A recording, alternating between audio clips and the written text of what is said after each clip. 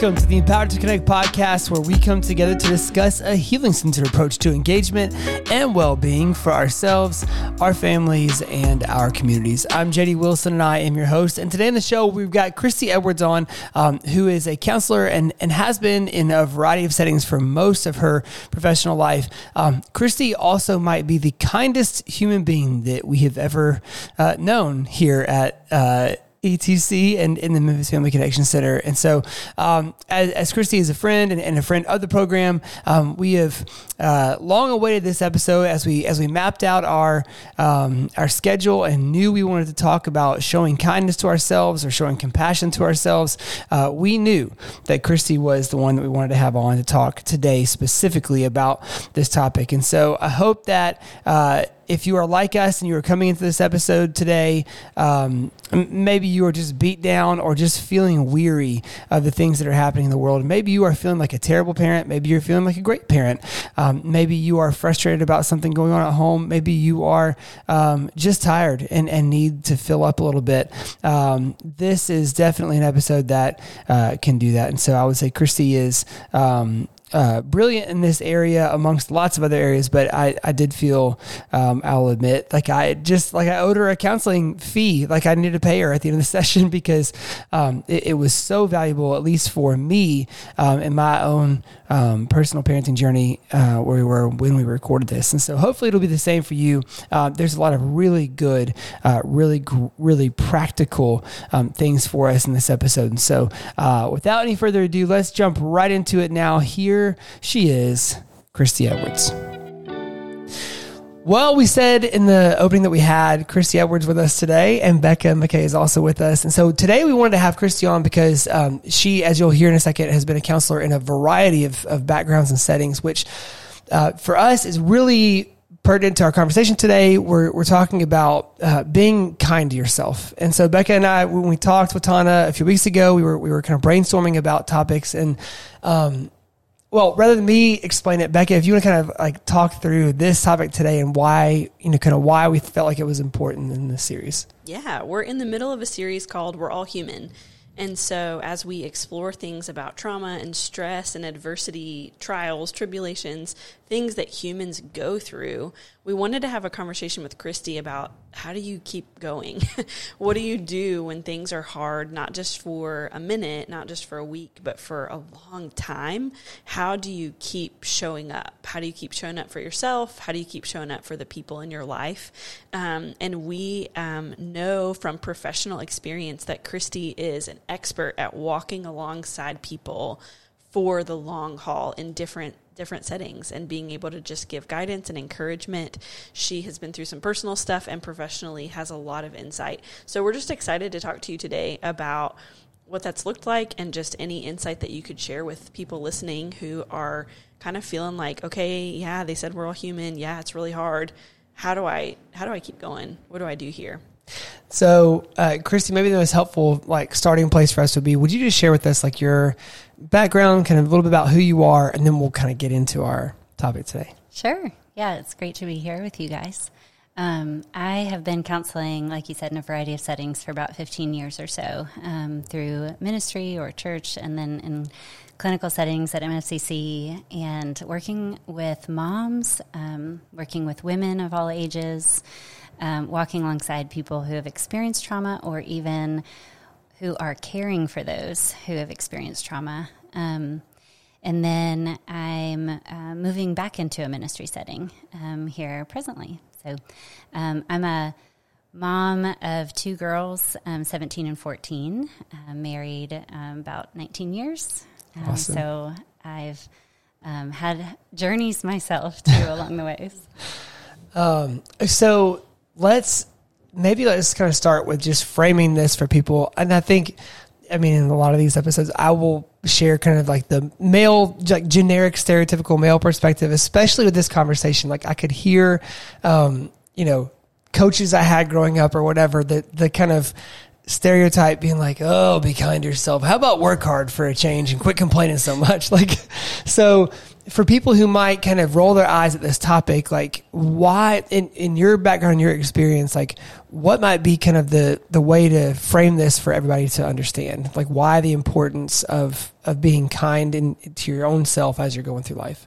Yeah, that's a great question. I mean, I think we can look at even physical therapy. We can look at our bodies and notice that our bodies have limits and can only extend so far. And so a physical therapist helps strengthen us, but the reason you go to a physical therapist is because you have something that's not operating right. We have overextended, overused, injured something in some sort of way where then we need care. We need to tend to that part of our body. And if we don't, there's really lasting effects to where you can't function any longer. The strength is gone from you to just muster up strength and just keep going and plow through.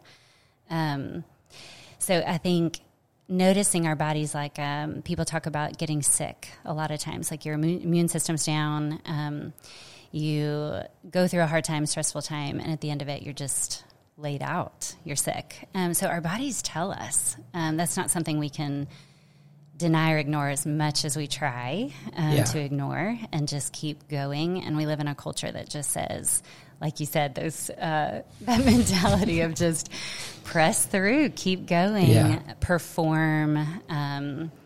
You've got to function at your best all the time, 100% of the time. And that's just not, that's not what we're made to be like. Yeah. I love that you just mentioned how we have these limits. Like there's a limit to what we can do.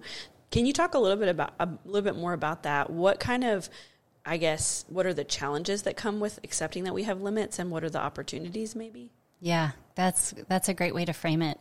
There are opportunities, I think, in acknowledging our limits. But let's talk first about the challenges. I think the first thing that comes to my mind is shame. So the epitome of shame is I'm not enough, right? That's kind of, I love the acronym for shame, should have already mastered everything, right? Oh gosh, I've never heard that before. Yeah, I mean, it's what we believe. It's how we walk around. We do this to each other. Hey, why haven't you done that already? You should have already mastered this. And we do it to ourselves. And so as soon as we're aware of a limit, as soon as we're aware of something that we feel weak, we feel like we don't know something, we feel like we're not able to perform in some sort of way, we instantly translate that as failure. And then insert shame and insert I'm not enough and I should be able to do this. So we just run from shame. Shame is painful and we just want to get as far away from it as we possibly can. Yeah. I think on the flip side, there's humility is kind of the opposite of that toxic shame, where we say, I do have limits. I can't master everything. I won't be able to be all things to all people or know the future or know all things. So then there's an opportunity to relax into that and just be who we're made to be, to bring to the table what I can bring to the table. So then it reframes like, I do have something to offer. I don't have everything to offer. I do bring something to the table. I don't bring everything. So it gives us an opportunity to then be able to see what we are doing, what we do bring to the table. Because when we're focused on doing all of it, then we lose sight of that's so a blanket statement of what we can't do. Right. Then we can't see past what we're able to bring. Mm. Luckily, this doesn't really enter our parenting, right? So, do you feel like those same themes extend kind of seamlessly into parenting, or do you feel like there's some additional layers that come with that when you start to examine that view with the lens as a parent as well? Yeah, I definitely think there's additional layers. It definitely applies to parenting as much as we don't want it to. But that's, I mean, man, the number one way I've been refined in my life is just through recognizing I can't be everything my kids need me to be. And that there's a death to that as a parent, because we want to give them everything they need. And then we feel that we should, and we're failing if we're not. And so to know that I need a community of people. I need coaches and teachers and counselors and neighbors who can also be to my children things that they need that I don't provide. But then I get to relax into who I am to them. I'm unique in my role as mom. My husband's unique as role as dad in their lives, and no one else can fill that role. But there has to be layers and layers of care for them. So when you talk about the ripple effects of that, man, I'm faced with that every day. And when I'm faced with it, I have a choice. I have a choice to look at, man, I'm limited in what my child needs right now. And if I blow through that, then I get anxious. I want to control. I get stressed. I beat myself up. Yeah. They see and hear that and pick up on that. Right. And then I'm also modeling something to them. I'm modeling to them, hey, you need to do this better. You need to be better. You need to have it together. And that's not what I want to teach them. And I think it's easier for us to see, what do I want my kids to believe at the end of the day? And then to live that out is harder for ourselves. But I think when you say the layers, if I have an opportunity, if I have that choice and I get to say, okay, let me relax into this and verbalize that to my child, like I see that you're hurting in this way. I don't have the answers. I don't know how this is going to play out tomorrow with your friends, and how there's bullying and they're being mean, and I don't know how that's going to play out, and I can't fix it. What do we do in that?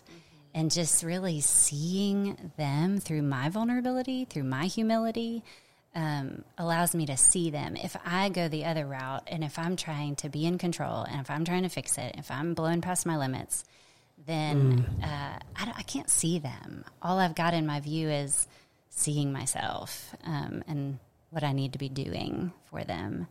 But I think we have to be able to really see the other person. To see the other person, we have to acknowledge a right view of ourselves. Yeah.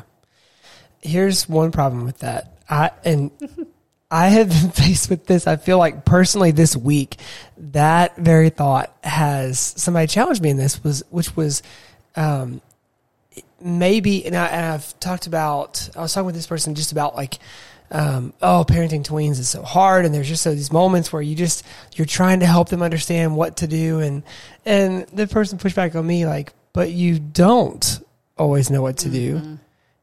And then that kills your relationship with them if you're always just doing for them instead of being with them. And I tried to respond pretty quickly just out of instinct, probably to run away from the hard conversation. And I sat and thought about that, and I was like, okay. And this guy shared with me, he said, he's like, my dad did tons of stuff for me, and he didn't know anything about me.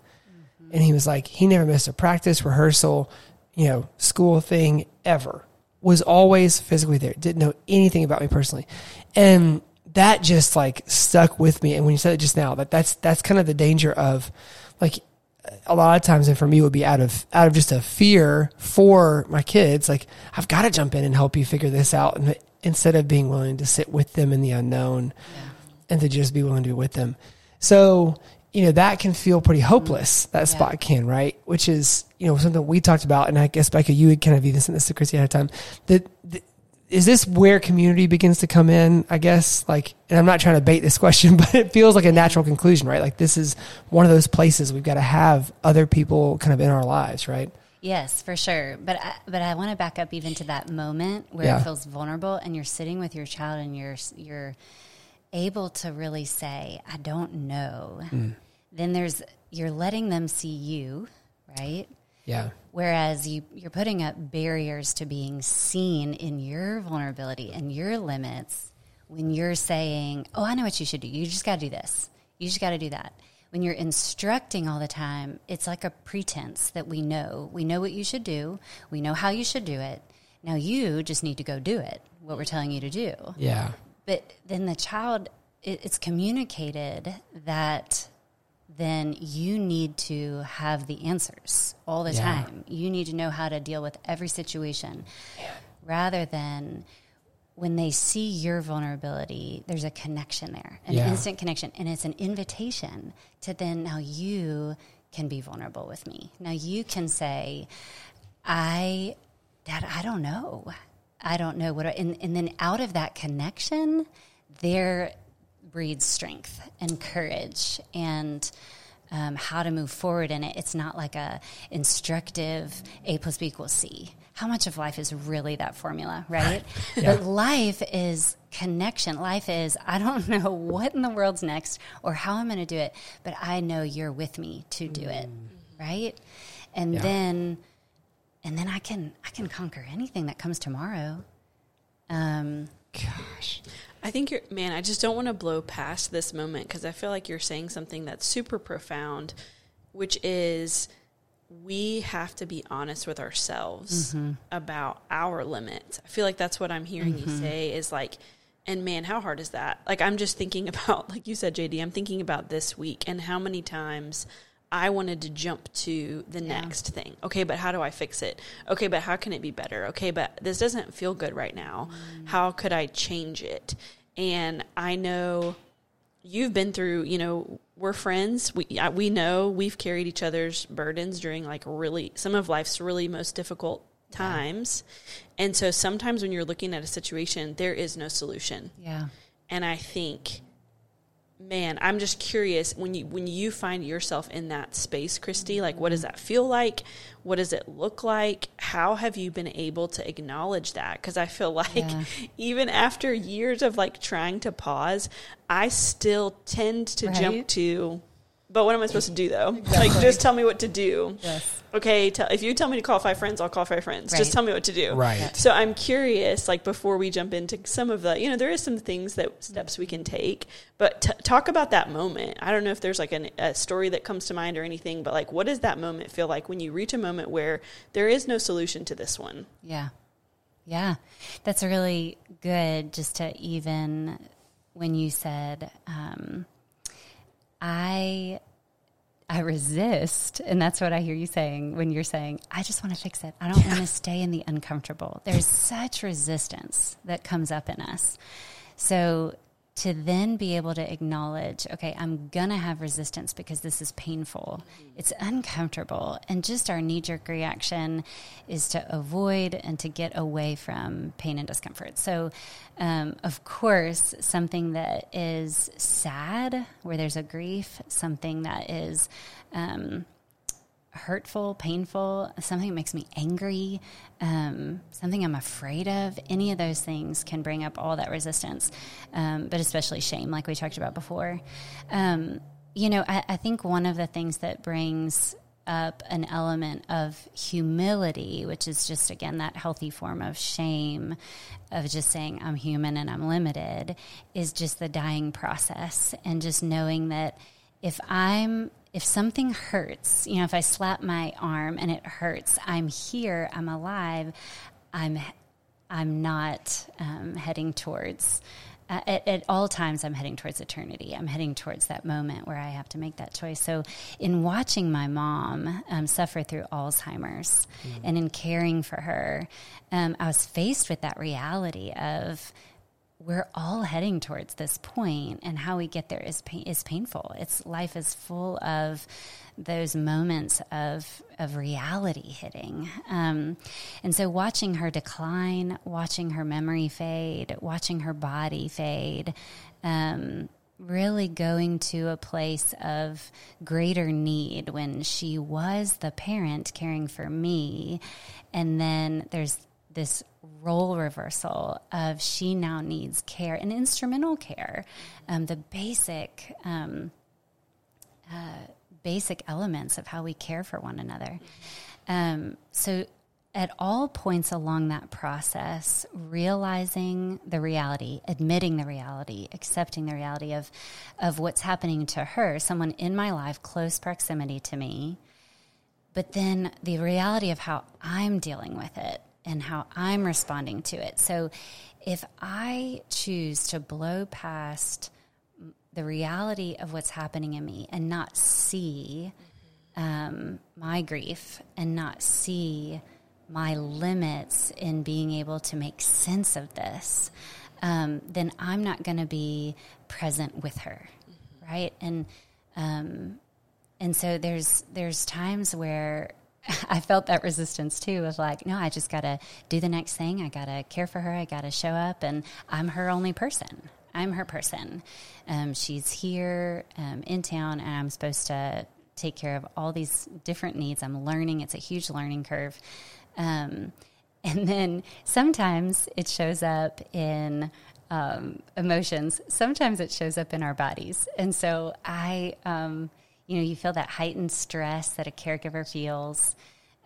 Your brain is cloudy. You blow past that. You feel scattered. You blow past that. And then at one point, I did end up getting frozen shoulder in my arm and literally couldn't move. And I went to the physical therapist and had to work through 6 months of getting my body back, which was just responding to the stress and responding to me blowing past my limits. And, not resting, not tending to how I was responding to what was happening in my world. And so I think sometimes our bodies will tell us before we admit. So we get to a place sometimes where it's, I can't go any farther until I recognize this. But in that process of tending to my body, stretching and doing exercises, it was so meaningful for me on so many deeper levels of then, where does my heart need tending to? Where do I need help? Like, just like my body needed a physical therapist, I need the community around me. So holding out a need to someone else and saying, I can't do this all by myself. There's something like a knee-jerk reaction in all of us that goes off. Like, nope, I don't want to be weak. Nope, I don't want to ask for help. What if they can't help? What if they don't help? What if I'm really alone in this, which is my greatest fear, right? Yeah. But then what if they do, right? And then moving on until you find that person who can help in ways that you need that support. So there's so much admitting and so much acceptance, so much allowing yourself to feel, tending that is kindness, that is compassion. I think when we think of compassion, we think of showing it to others, and really wanting to see that person be moved by what they're experiencing and then act, right? But we can't show that compassion unless we have experienced it. And so that giving and receiving care in relationship with others. So to receive, surround yourself with people who can give, and find ways like prayer and a relationship with the Lord and a community and family and asking who can come alongside me in this. It's we feel so lonely in that, and in that place, it's the most tender moment to then say, I need help. I'm thinking, too, of the times in my life where I've been at that spot of, like, blowing past my limits, I think is how you said it, which I love so much. I get frozen. I'll have people that say, what do you need? But I don't know. In that moment, it's really hard for me to know what I need. So what's your, like, what have you learned about that, in either professionally or personally? Like, how do you start to recognize those? Because sometimes it's like people are offering, but I feel frozen. And I wonder if some of our listeners are like, yeah, I'm in a tough spot right now. And there are people who are offering, but I don't know what I need. So what would you say to that person or to yourself in that spot? Yeah, for sure. There's so many times I felt that way too. And almost just having somebody begin to listen. So the best times when I didn't know what I needed, somebody was offering, was when I could just start talking. Like, so a question might be, well, just tell me about what you're feeling. Tell me about what you're experiencing. What's life like right now for you? Mm-hmm. Where are you experiencing difficulty? What are you afraid of? Where do you feel lonely? Where do you feel seen? Just leading someone to just tell their story tell what life is like. Give a glimpse of what it's like to walk in your shoes today, this week.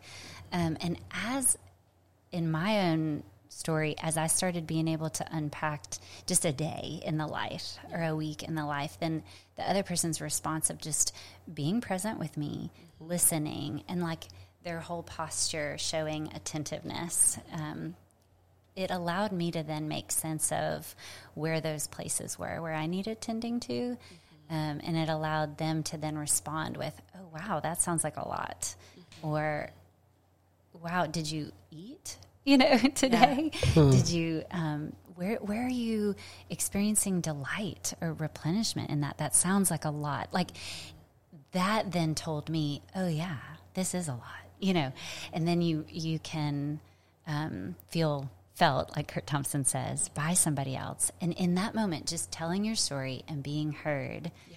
I love how he talks about in Anatomy of the Soul, how our brains are being healed and rewired in that very moment of just letting someone in. So I think that's the magic of it. And then I think out of that then comes what to do next or how to help. And even the listener being able to discern, wow, it sounds like you probably don't have any time to make a meal. Let me drop something off tomorrow. And then when they've seen you and heard you and then they discern what might be helpful, it's just the most meaningful thing. Because you're right, our brains are so scattered, our lids are flipped.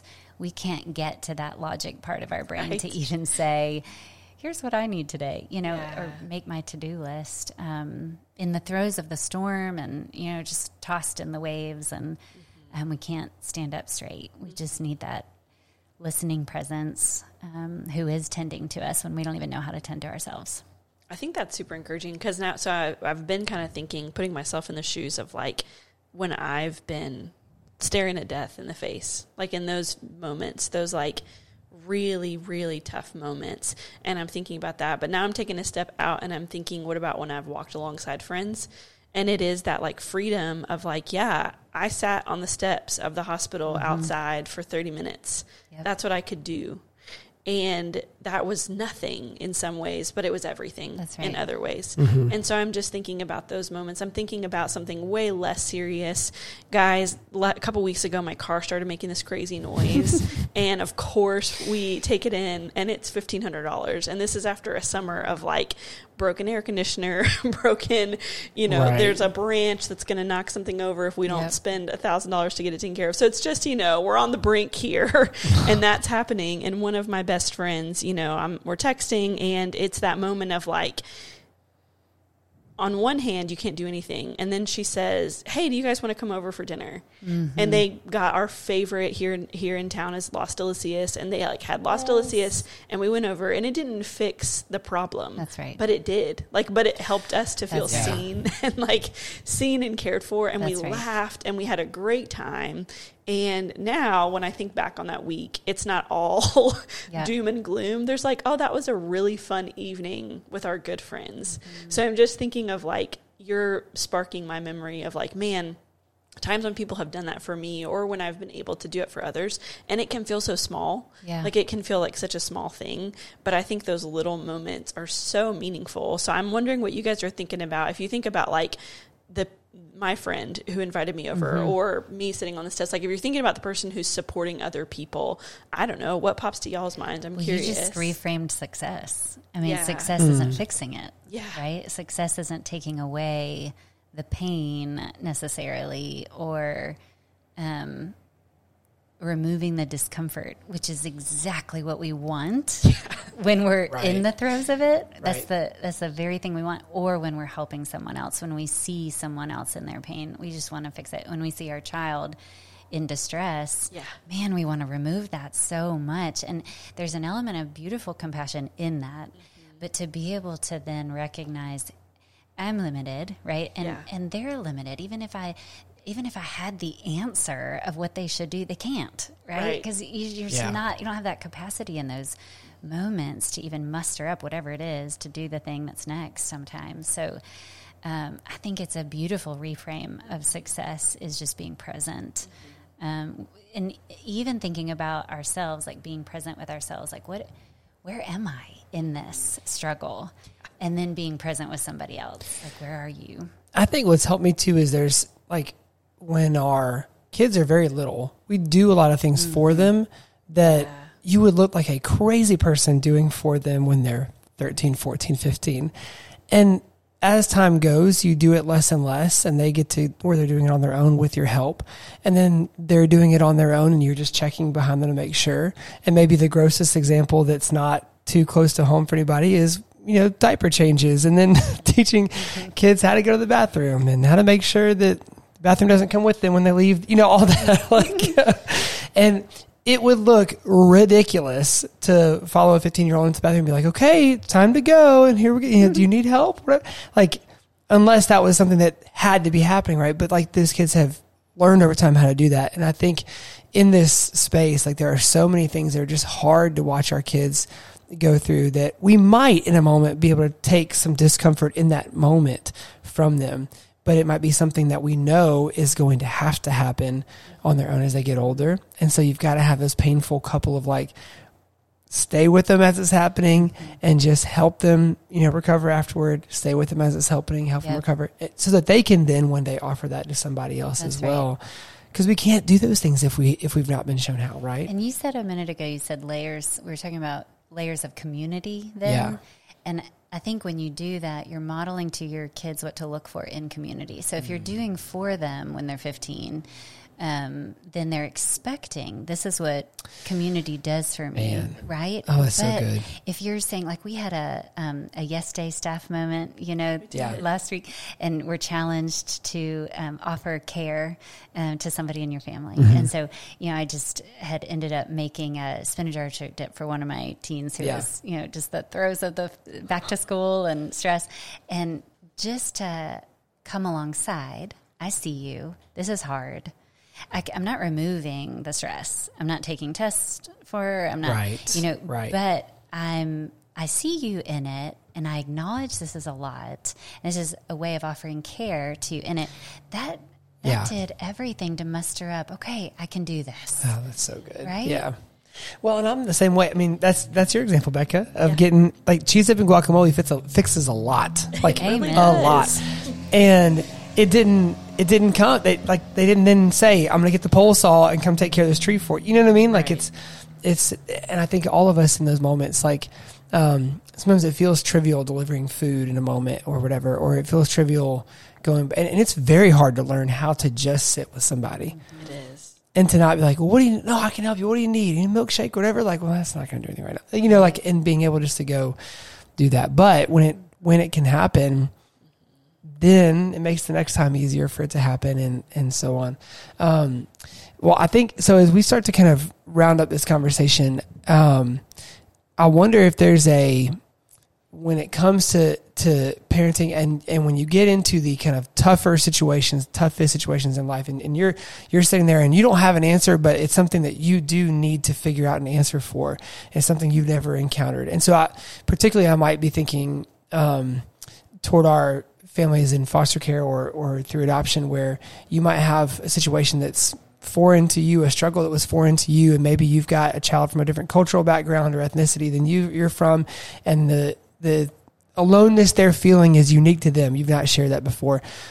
Could you talk about kind of some guidelines for how to engage that well without overstepping in those moments? Yeah, and you mean just how to sit with somebody in that. Yeah. As they're experiencing something that you've not walked through. Yeah. Right? Yeah, it's so difficult because the first thing that comes to my mind is that curiosity. We want to understand. We want to know, what is it like, what you're experiencing? What is it like to not know? And I think as a counselor, a lot of times I'll experience the very thing that the person sitting across from me is experiencing. So for example, I'll experience gosh, I don't know what to do with this. Yeah. And it's actually an opportunity for me to see life through their eyes for a minute, because they're experiencing, I don't know what to do with this. This is a problem bigger than me. My child is having these struggles. I don't know what to do. And that panic feeling and that compassion, and I want to move, I want to act, I want to affect change. And the same thing is happening in me. as I'm listening, as I'm sitting with them. And so to even just commiserate in a way, or to acknowledge, is this what this feels like to you? I sense that. I want to know. I want to affect change. That it feels so helpless to not be able to do something. And then so my window of tolerance is probably a little bit wider at that moment than theirs, because I'm not in the throes of it. I'm just listening. So it's a layer removed. And so in my window of tolerance, to be able to be self-aware and to say, here's what it's like for me to experience that, to feel that. Here's what my resistance is. Here's what I want to do in that to relieve the tension. And then as I'm talking, and again, we have that presence, we have that slower moment, we have that pause in life to just reflect. It's a reflective space, not a doing space. So even in that moment, the other person has the opportunity to then, instead of the throes of surviving and striving and doing and acting and spinning my wheels, they have the opportunity to just breathe deep and pause and reflect. And what's amazing in that moment, even though neither of us have the answers, is that your brain expands to this moment of I can think outside this small little narrow box that I've just been spinning my wheels in. I can imagine creativity, curiosity happens in that space. An idea that maybe, things that are back there that we can't have access to in the fight, flight, or freeze part of our brain. We can maybe engage that part together and engage, help the other person to engage that part. But the hardest thing is that there might not be a then what answer. But to kind of trust the process, to trust that relief comes just in that space, I think has got to be part of it. I would think so too. I think that's huge, though. It's the space. It's not the action. It's the space. It's that, you said it. You said it's the reflecting, not the doing. It's the reflecting space. So when you can create space for yourself and for the people that you love on the darkest day and the best day, that space is what helps us, helps us and moves us. That's right. Well, any final thoughts, closing thoughts for people as they're leaving, maybe one thing to keep in mind as they go as a first step toward showing kindness to themselves today? Yeah. I think I'll just piggyback off of what we just said, just creating space, really looking and seeing yourself, seeing others, seeing how God is moving, asking yourself those questions. But it takes humility. It takes admitting that I'm limited and not giving into that pressure to feel like you have to be all things. So good. Christy, thank you so much for joining us today.